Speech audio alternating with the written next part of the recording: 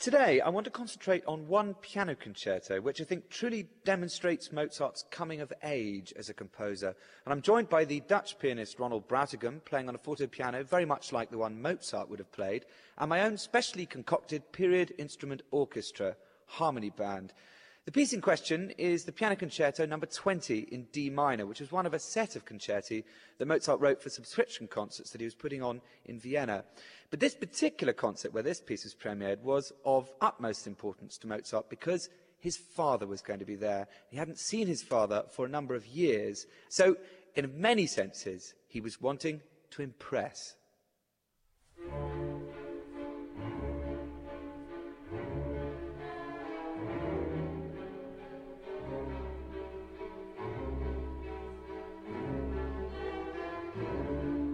Where indeed is the tune in the opening of this extraordinary and very great concerto? This is the hallmark of a musician absolutely at the height of his power, a composer in full control who knows absolutely how to raise the ante, how to create an atmosphere and a situation of almost palpable tension and excitement. What does he do? He creates a non-tune, tunes invariably used to create emotional colour and texture in music. By this time in Mozart's life, doesn't need to write a tune. He creates it purely and simply through this funny little motif, which is syncopated, which is a device he uses a lot in his music, so that it's never actually on the beat, it's just in between the beats, in the cracks, if you like. So we're going to play now just a bit that follows directly from that and see if we can get a sense of the flames being fanned, the building sense of something big that's going to happen. Yeah, good. So with that figure, can we just build it up through? Da-yada, bu-yada, bu-yada, down the other side, and then da-yada a bit more. So just each time, a step more, a step more. Here we go.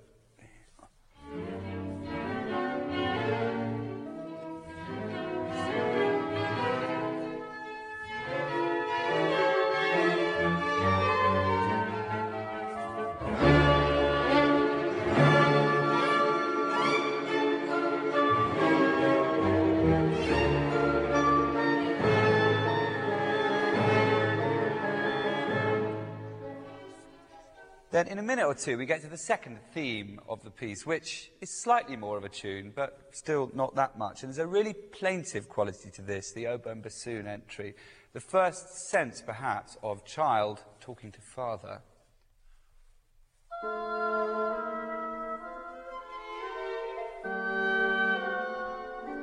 Good. You get even more sense of falling down onto that bar line. Ta-dee-dum. Really, really plaintive. And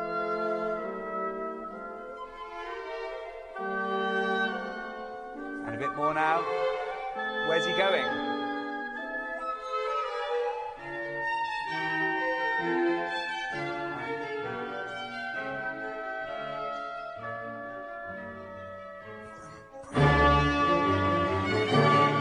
Good, and then we get an extraordinary line in the violas and cellos and basses and also in the bassoons, a sinewy chromatic line. Again, where's he going? Where's he taking us?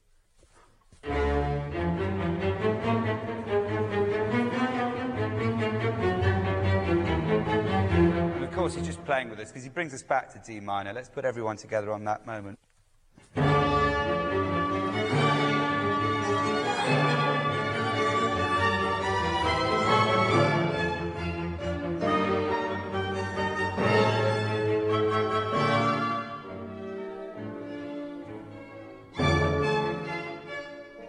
Now we come on to the first entry of the solo piano. Again, a very plaintive theme, no drums and alarms here at all. What's interesting is that it's not music derived from anything we've so far heard. You know, traditionally in concertos, the orchestra perhaps preview what the soloist then performs. Not so here, a completely new theme. And what's truly remarkable, I think, is the way that it just grows out of the orchestra. Mozart had this phrase he used time and time again, which was il filo, the thread. So there is a sense of absolutely organic, no line broken in the way that the piano joins and the orchestra retreats. We'll play from just before then. Listen to this really lifeless, bloodless theme that you get in the first violins.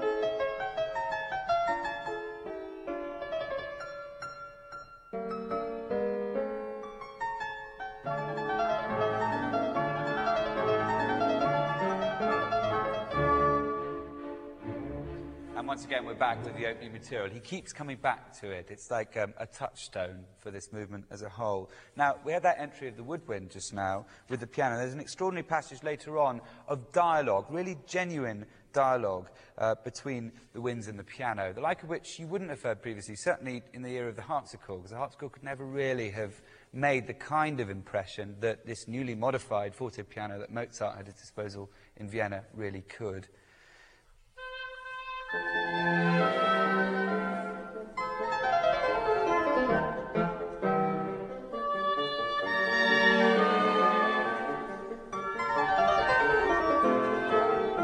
Play that again now, and listen out particularly to what the bassoon is doing as much as anything else. Great thing about wind writing in Mozart's work, that the winds achieved an emancipation that hadn't been the case before. They were really free to do so much more with the piano in this instance.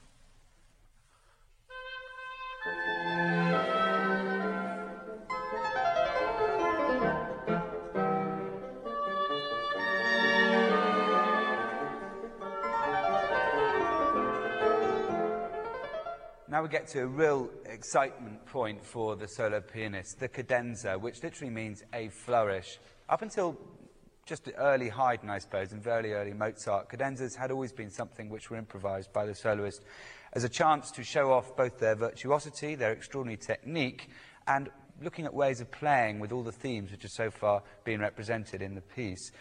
Now, by Mozart's time, generally speaking, he's starting to actually write them down, to fix them in time, I suppose. But what's exciting about this concerto is that he was in such a hurry to finish it. Indeed, with the last movement, apparently the ink was still wet when they gave the performance. They didn't have a chance even to rehearse it. So he inevitably made up his own cadenzas. Beethoven wrote some subsequently, which some performers choose to play with this piece. But to be honest, they sound like from another world. So our pianist, Ronald Brautigam, improvises his own.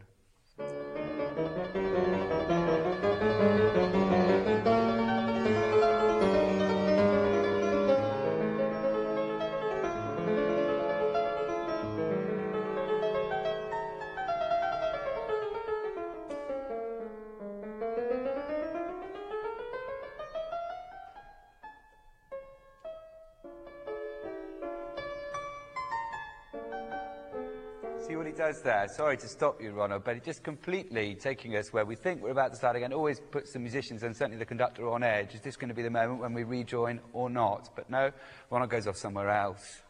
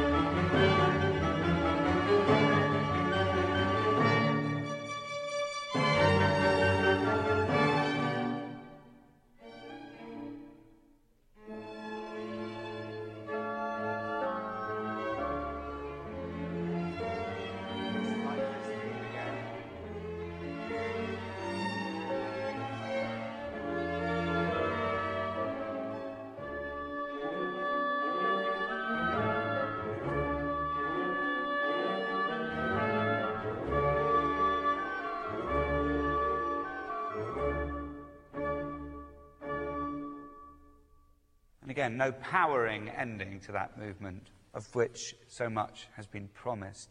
Now, in the second movement, very specific and interesting, I think, that Mozart chose to call it a romance. And I can only think of one other really obvious time when he uses that title, which is in the slow movement of Eine kleine Nachtmusik. That was written directly after his father died. So it seems to me that there is some very strong connection. And indeed, if you listen to the opening music, it has an extraordinary, almost nursery rhyme-like quality about it.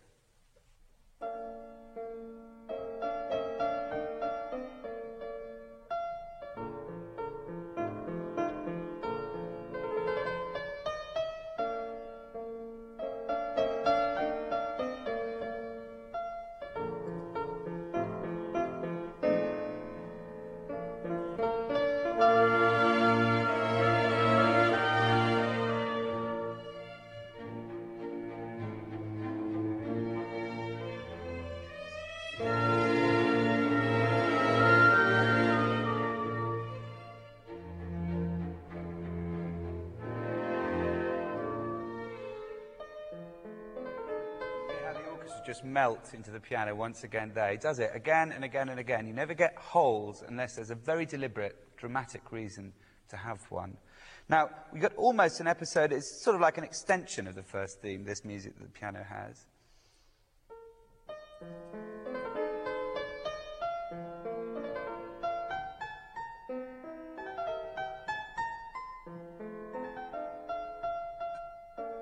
Back at home again. You see what I mean? There's an absolute sort of nursery-like simplicity about this music. Now, that would be fine. That would create a very elegant, genteel kind of slow movement. The fact that it's called a romance is by what happens afterwards. The most extreme, turbulent music, really like a child having a tantrum.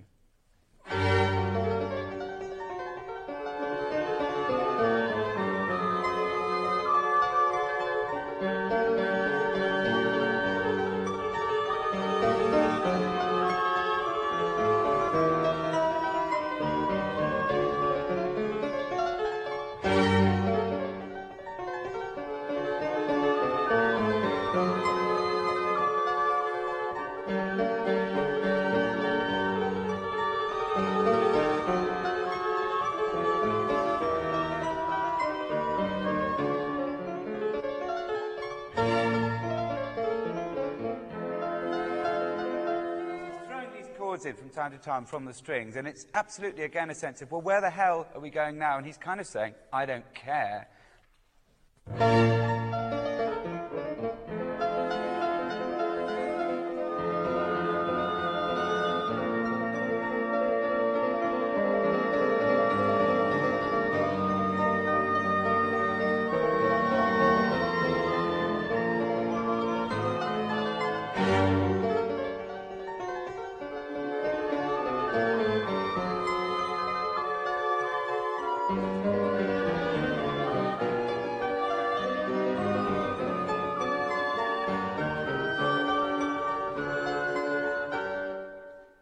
You hear the interplay there between the first flute and the first oboe, the most amazing ratcheting up of tension, real kind of dissonance and discord between the two of them in this kind of rage that he's having.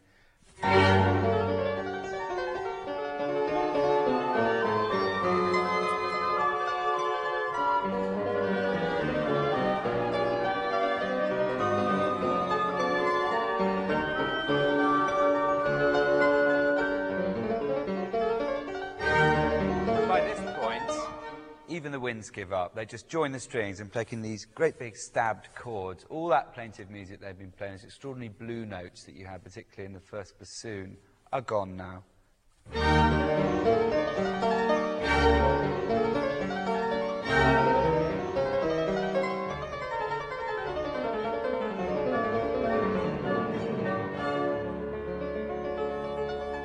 This is something I think is really extraordinary. It's a bit like this texture now getting us back to the first idea, the nursery idea, if you like, is like a machine breaking down.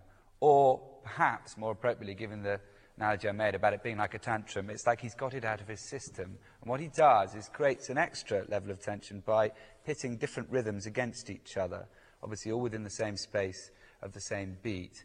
But you've got essentially the piano trying every which way to kind of upset or undermine what essentially the woodwind have, which are equal quavers. Yeah, but. He goes yada la da la di li di li di li di li di. He goes ya da da da da da da da da da da da da. He goes ya ba ba ba ba ba ba, and finally yo ba ba. So every possible way to bend or to change a rhythm within a concrete structure, just as it winds down.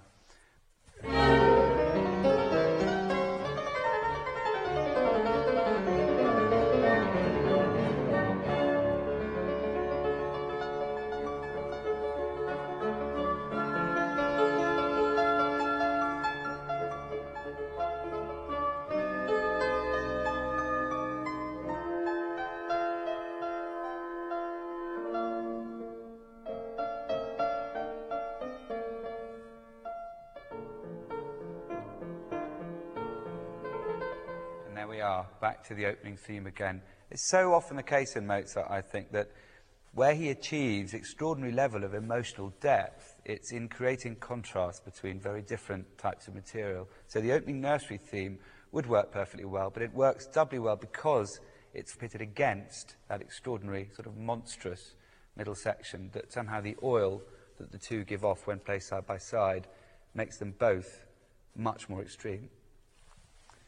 Now, the last movement is a mad dash, and a very exciting mad dash at that.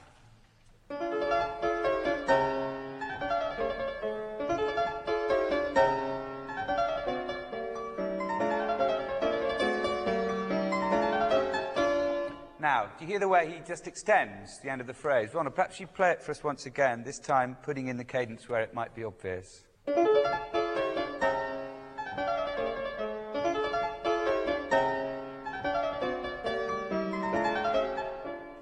There we are. Wouldn't that be nice? But of course, Mozart ups the ante once again by extending the end of it and therefore making you listen.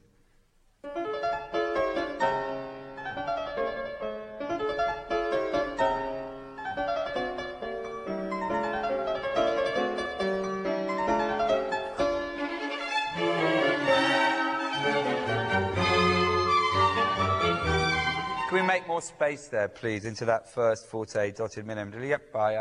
Da there. Okay, straight in on the orchestral entry, please. Ready, and...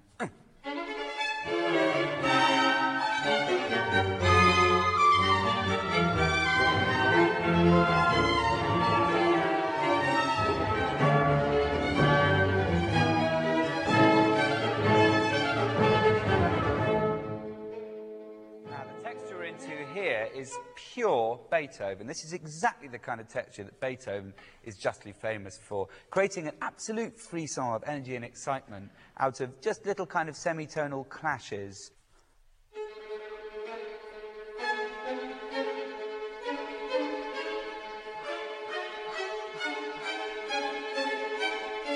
So then if we add the winds and brass over the top of that, you really get the sense of something that's building somewhere really extraordinary.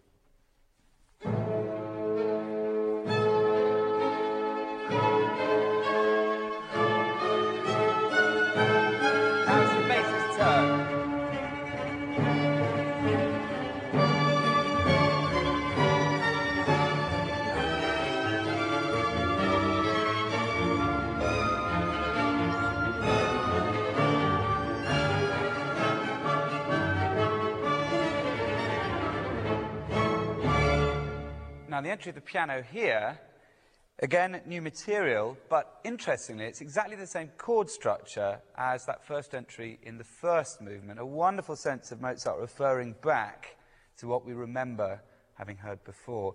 Let's hear the two side by side.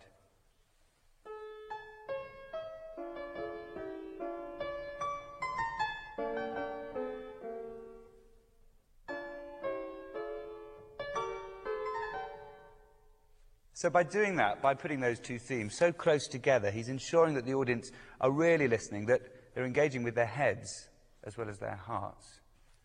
Now, the second subject in this movement is, well, it undergoes three transformations, very, very subtle ones, but enough to sort of distort it and change its character. The first one you get is in the nice sunny key of F major.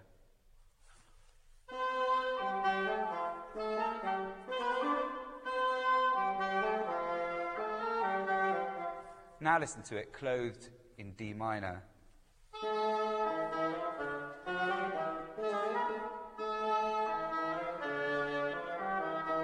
Did you hear how he sharpened it? Dee da da da dum ba da dum. Let's play it once more.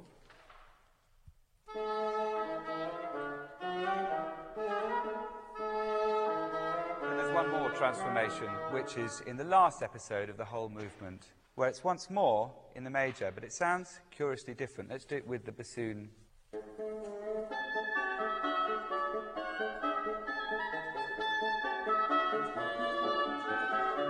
There's something sort of forcedly jubilant about that, which we'll explore a bit more in a minute. I wanted to talk again about dialogue. Dialogue now very specifically between three players, between the piano, the flute, and the bassoon. Again, unimaginable really before Mozart.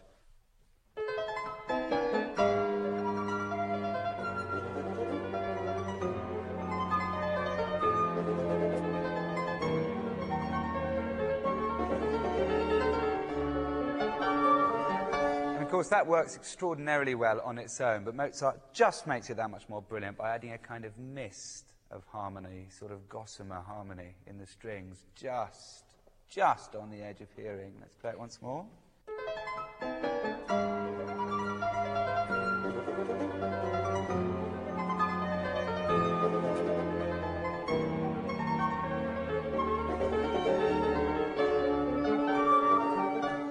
Now, there's another mighty cadenza in this movement. Very exciting it is too, I know, because I've heard more or less improvisation already that we're going to hear. But at the end of the cadenza, he comes back to the theme, exactly as you'd expect, but without the orchestra, which is not what you'd expect. And then he leaves us on a cliffhanger.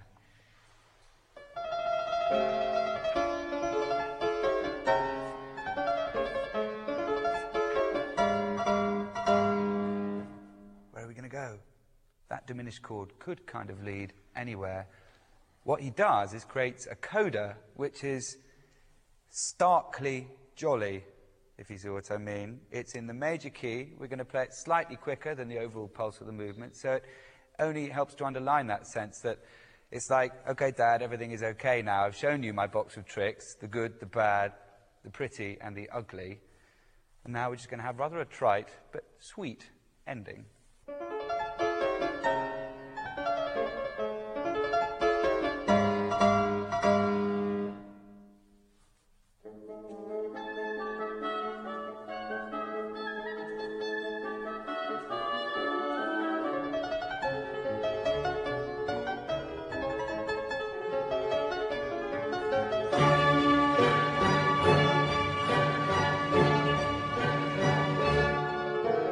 And as if just to complete this kind of nursery world analogy, this small child inside, you get these extraordinary toy trumpet moments, again, sort of out of the nursery, which come from nowhere, feel very bizarre, and I think can only be really understood in the light of this view. Here they come.